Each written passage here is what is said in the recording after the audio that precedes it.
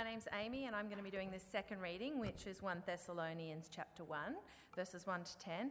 As Mark mentioned, you have some booklets that should have been on your seats when you came in, and the reading today is on page 12, and the booklets are going to be very useful at helping guide you through this series.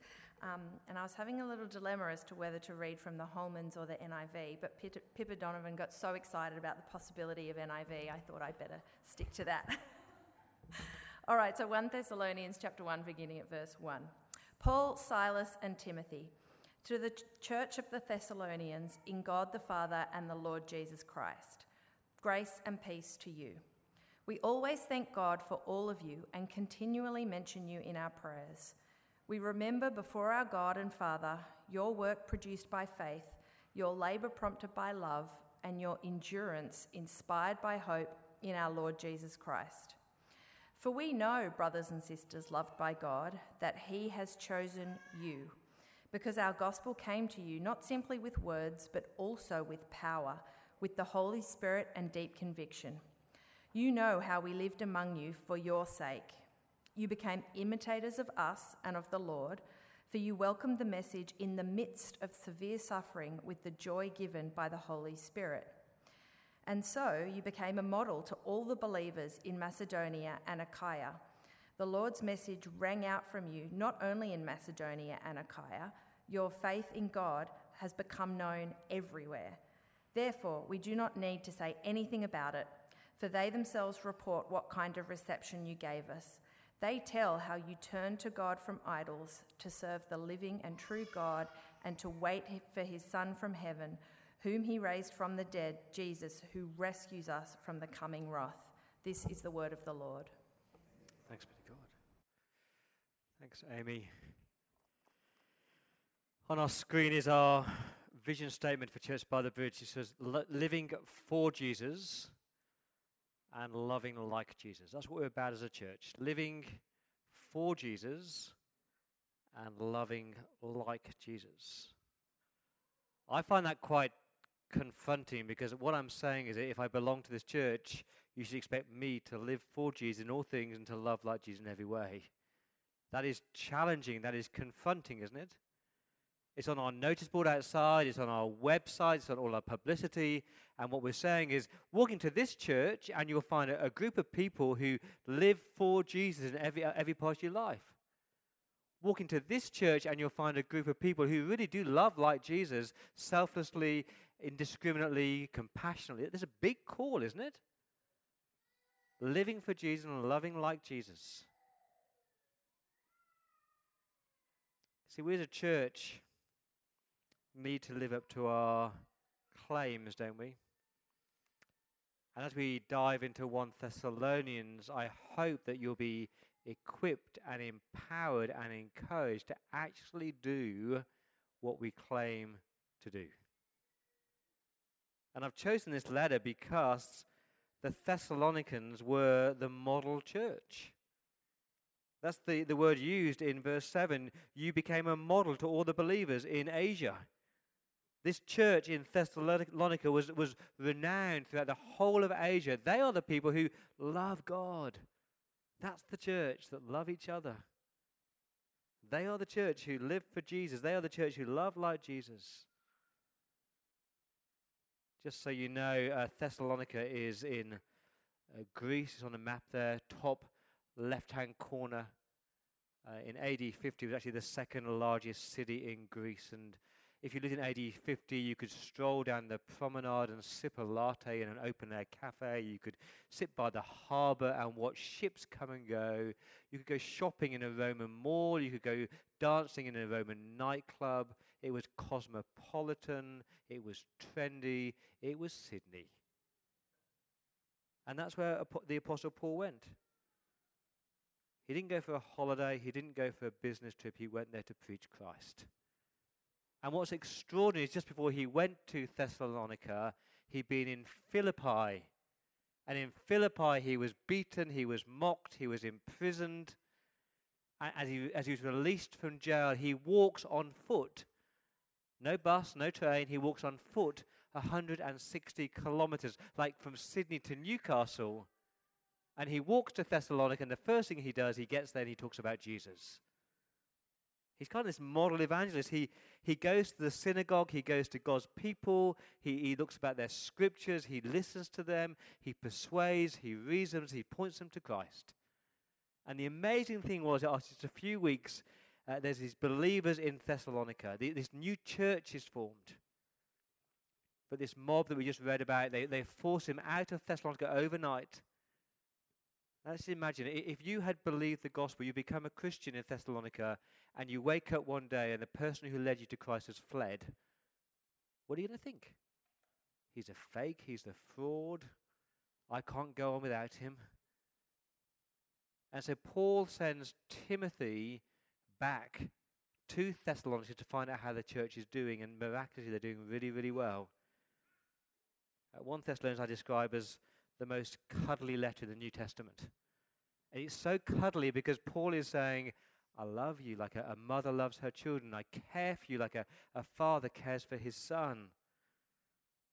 I love you. God loves you. Love each other well. It's all about love. That's why we call it dearly loved.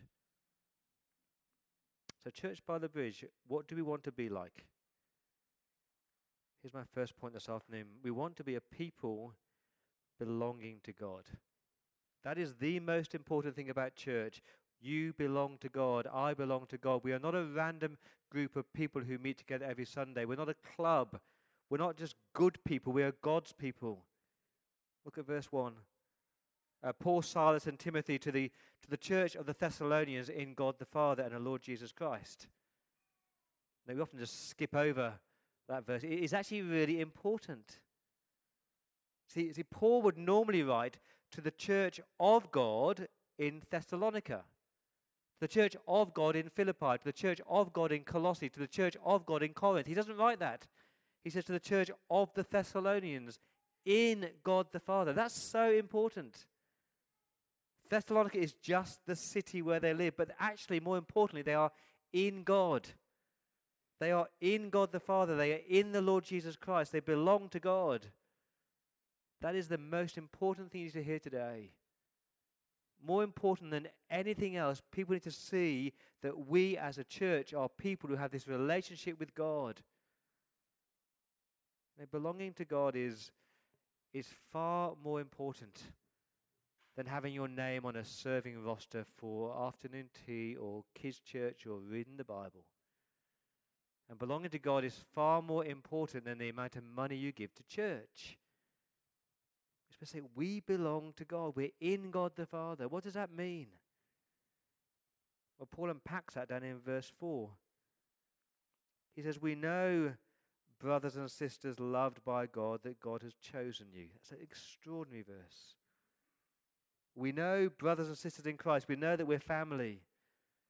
And we know, verse 4, that we are loved by God with this sacrificial, steadfast, unconditional, immovable, extravagant love.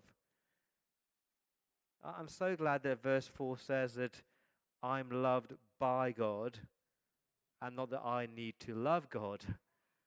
Because my love for God fluctuates more than the stock exchange, up and down, up and down, up and down. It's not about my love for God, it's about God's love for me. And what Paul is saying is that God sees us with all our baggage and all our failings, and he still loves us with a cross-centered, never-failing kind of love. I'm loved by God.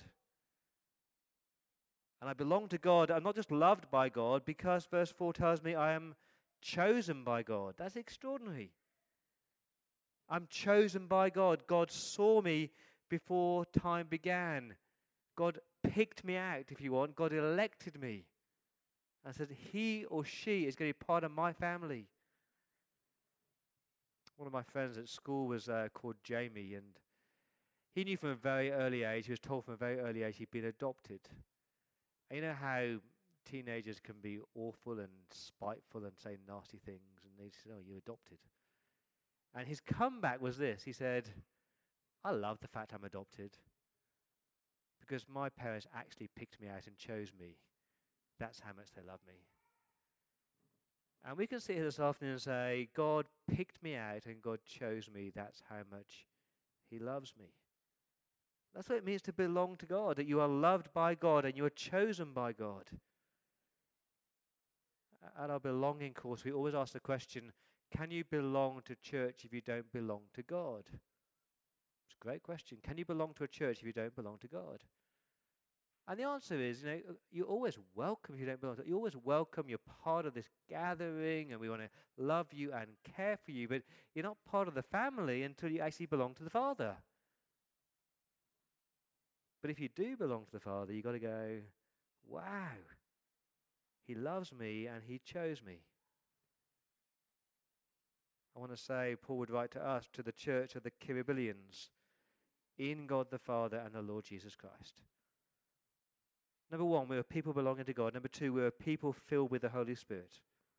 We're a people filled with the Holy Spirit because belonging to God is the work of the Spirit. Remember when Jesus met Nicodemus in John chapter 3 and he said, you must be born again. And Nicodemus said, that's impossible. He said, yeah, it is impossible unless the Spirit's at work. That's what Paul says down in verse 5, that we know that you are loved by God and God has chosen you because, verse 5, our gospel, the good news about Jesus, came to you not simply with words, but with power and with the Holy Spirit and with deep conviction.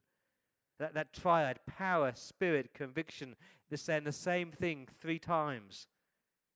It's the Holy Spirit who brings power to Paul's words. It's the Holy Spirit who brings the deep convictions in the Thessalonians. And so when Paul went to Thessalonica, he preached the gospel. He used words. That's important. Paul did not go to Thessalonica and live a good life amongst them and do some nice, kind acts and hope that they see Jesus. He actually spoke the gospel of Jesus Christ. But words without spirit are actually weak. You ever, maybe you're doing it right now, but you ever listen to a sermon and you're thinking, what is he talking about?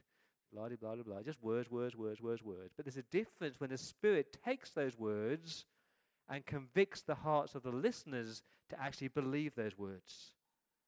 That's what happened when the gospel was preached in Thessalonica. Suddenly eyes were opened and people became Christians. And verse 6 tells us that they welcomed the message in the midst of severe suffering with the joy given by the Holy Spirit. That is a supernatural work, isn't it?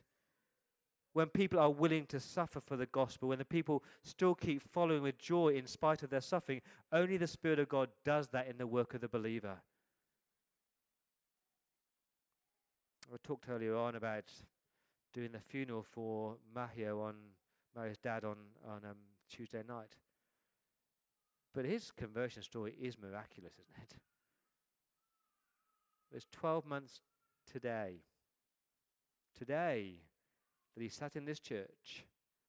He stood in this church, walked out of this church, and said to me, I need to find out about Jesus. He's a Muslim background from Iran. I need to find out about Jesus.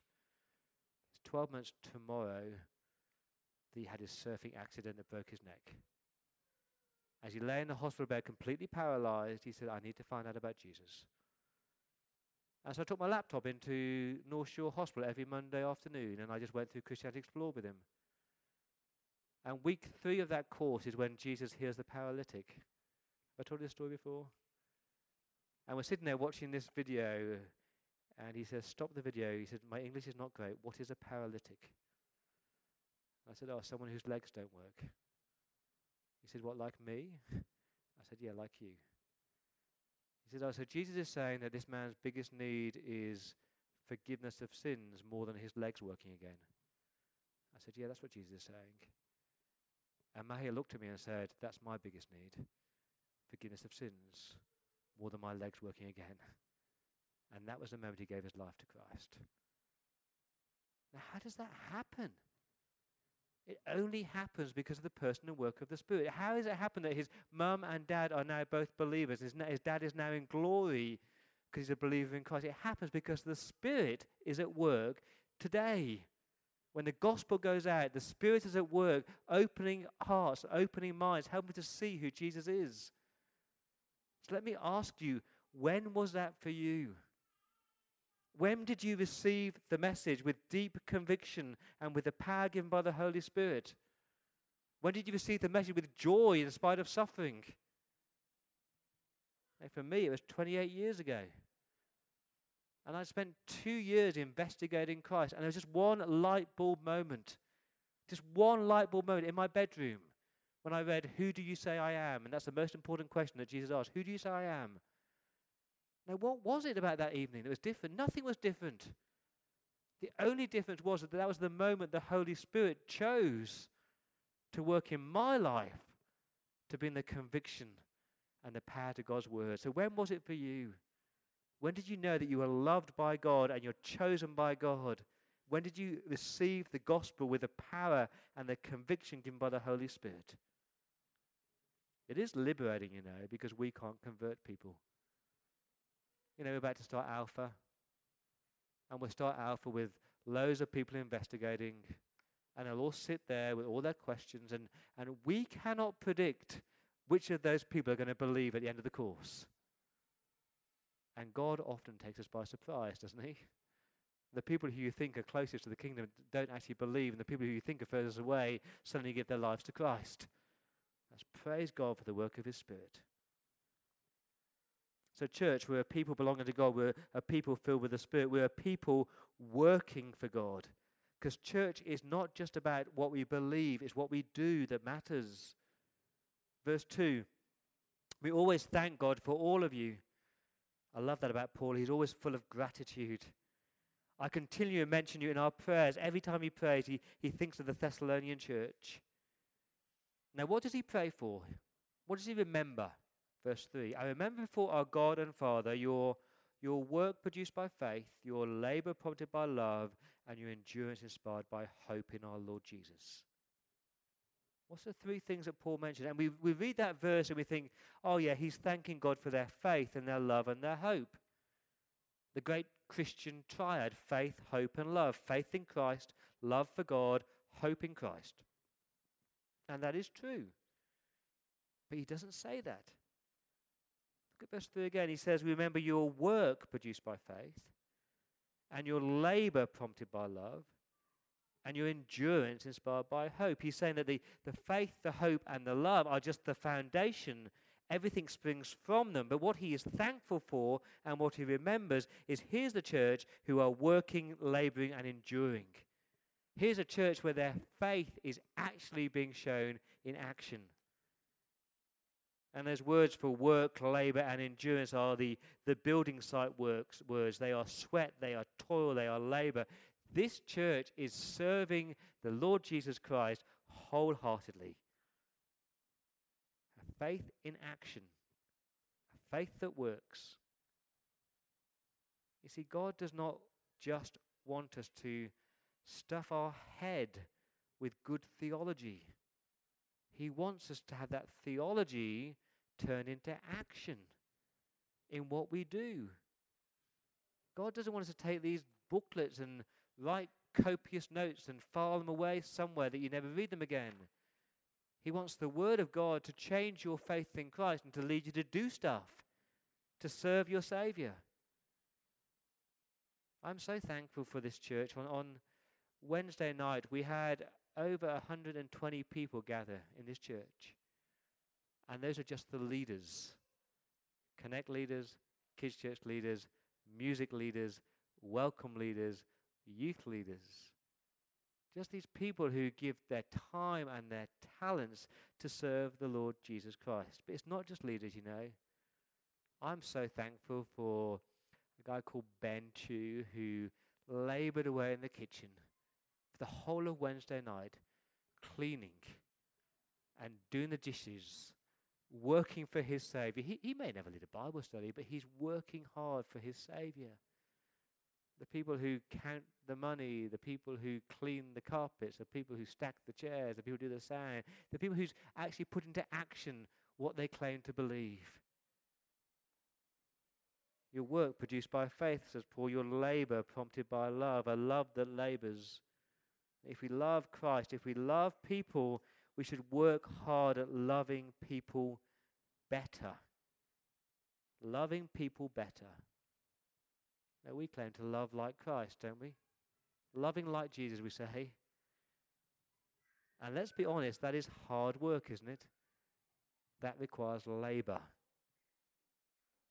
And my love for people, it's got to be motivated by Jesus, but when people come through these doors, I'm called to love them in action. And what do you do when I stand up and say, the Malecki family are in financial need? Bring a plate on Tuesday night to the funeral. What do you do when you're in a conversation at the barbecue tonight and someone tells you all their deepest problems in life? Do you do what the book of James says and say, oh, that's nice, I'll pray for you? Or do you actually make an effort this week? Yeah, it might cost you some time and some energy and maybe some money to go and visit, to cook a meal, to sit and listen. That's a love that labors. And a hope that perseveres or endures, verse 3. Their trials, their aches, their pains, their sadness, their sickness, their disappointments, their despair, they do not give up. They keep on pressing on in Christ. Isn't that what you want this church to look like? Not a church full of events and programs and activities and people being guilted into serving, but people who just naturally work and labor and endure because it's all based in Christ.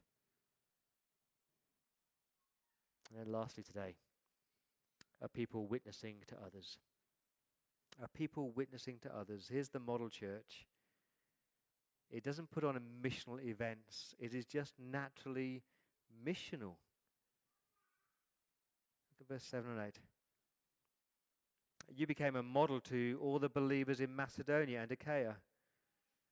The Lord's message rang out from you.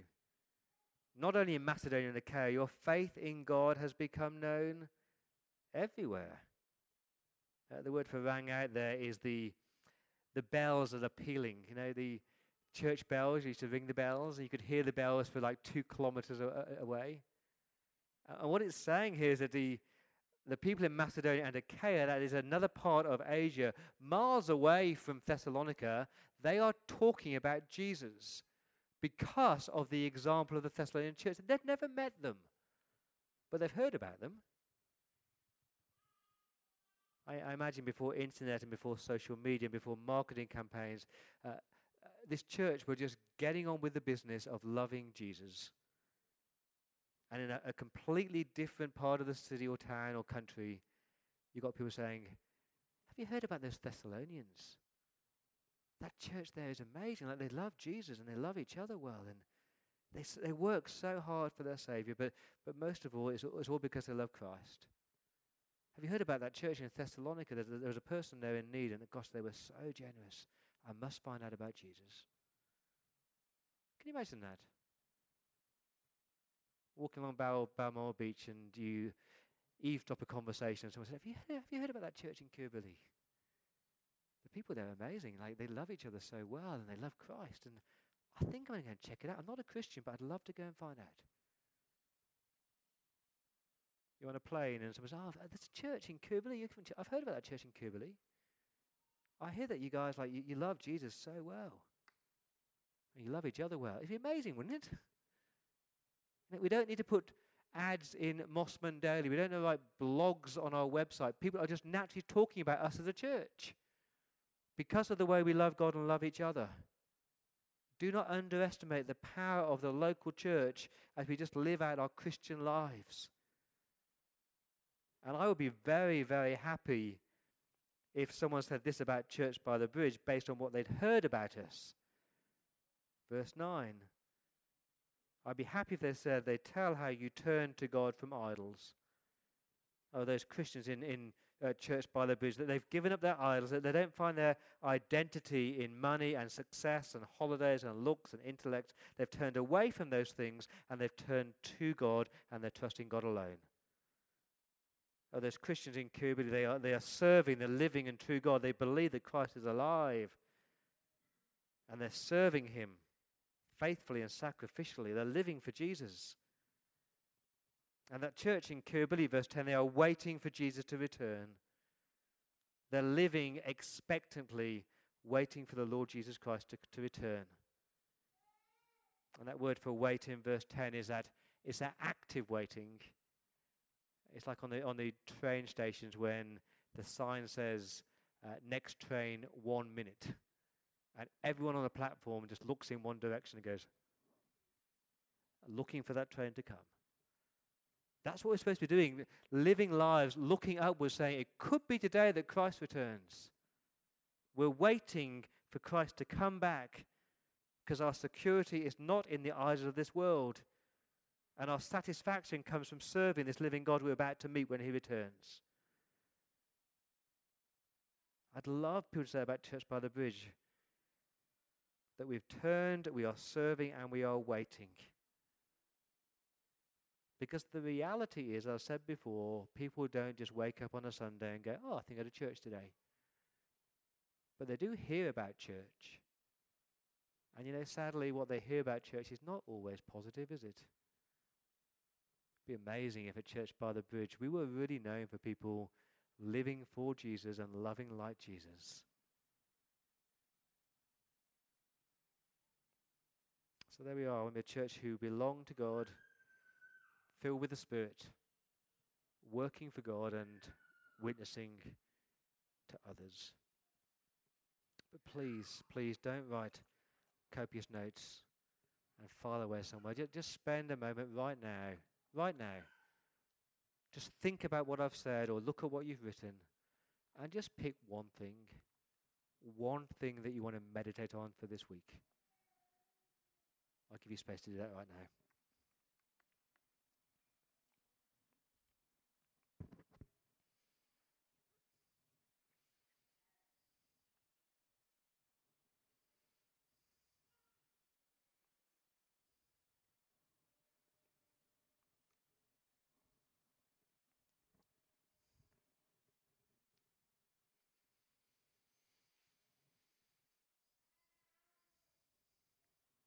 Paul says, we know, brothers and sisters loved by God, that God has chosen you. And this bread and this juice is a symbol of just how much God has loved you and the reality that God has chosen you. So if you're here this afternoon, you belong to God, you're in Christ. Take this bread, it's gluten-free bread, and take the juice. Hold on to it. We're going to sing in Christ alone as it comes to you, which reminds us that our security, our identity, our satisfaction is only in Christ.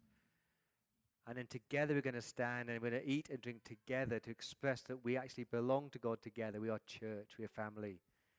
We love God and we love each other. If you're here this afternoon, you'd rather not take the bread or wine for whatever reason, let it pass you by.